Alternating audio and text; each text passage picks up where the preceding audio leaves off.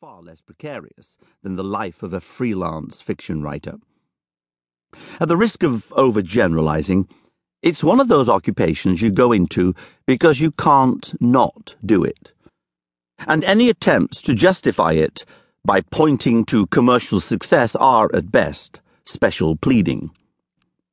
If Stephen King had failed to get his big break with Carrie, if J.K. Rowling's first Harry Potter book has sold out its first 1,000-copy print run and thereafter gone out of print, I'm willing to bet that they'd have kept on writing regardless. Speaking for myself, I'm an obsessive fiction writer. I write because I've got a cloud of really neat ideas buzzing around my brain, and I need to let them out lest my head explode. But having ideas is only part of the reason I write. Otherwise, I could just keep a private journal. The other monkey riding my back is the urge to communicate, to reach out and touch someone, or to lift the lid on their brain pan, sprinkle some cognitive dissonance inside, stir briskly, then tiptoe away with a deranged titter.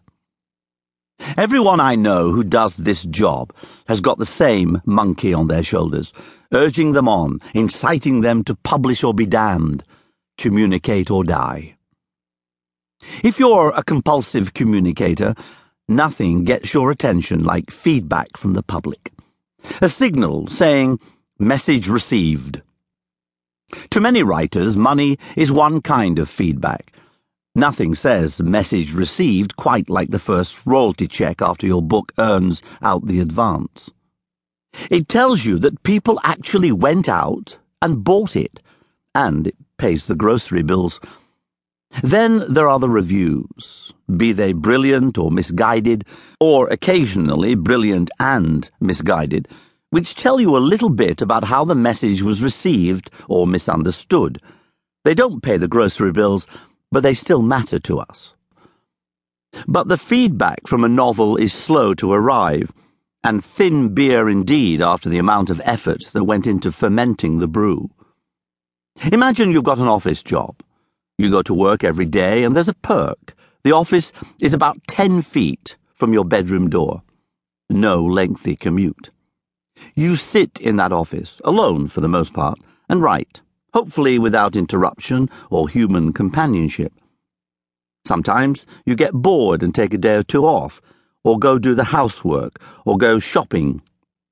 And sometimes you find yourself working there at 10 p.m. on a Saturday night because you took Friday off, and Thursday before it, and your demon conscience is whispering in your ear, reminding you to put in the hours. You're almost always on your own.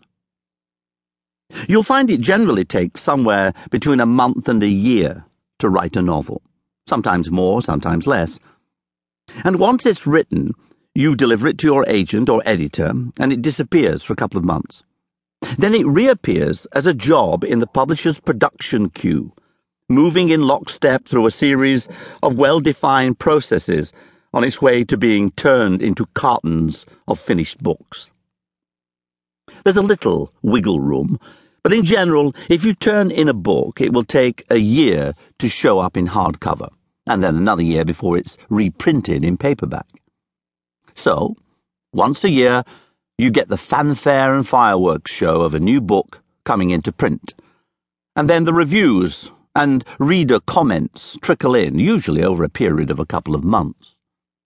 Then the long silence resumes, punctuated by the odd piece of fan mail, a surprising proportion of which is concerned with pointing out the same hugely significant typo on page 7 that escaped both you and your editors as the previous 16 emails.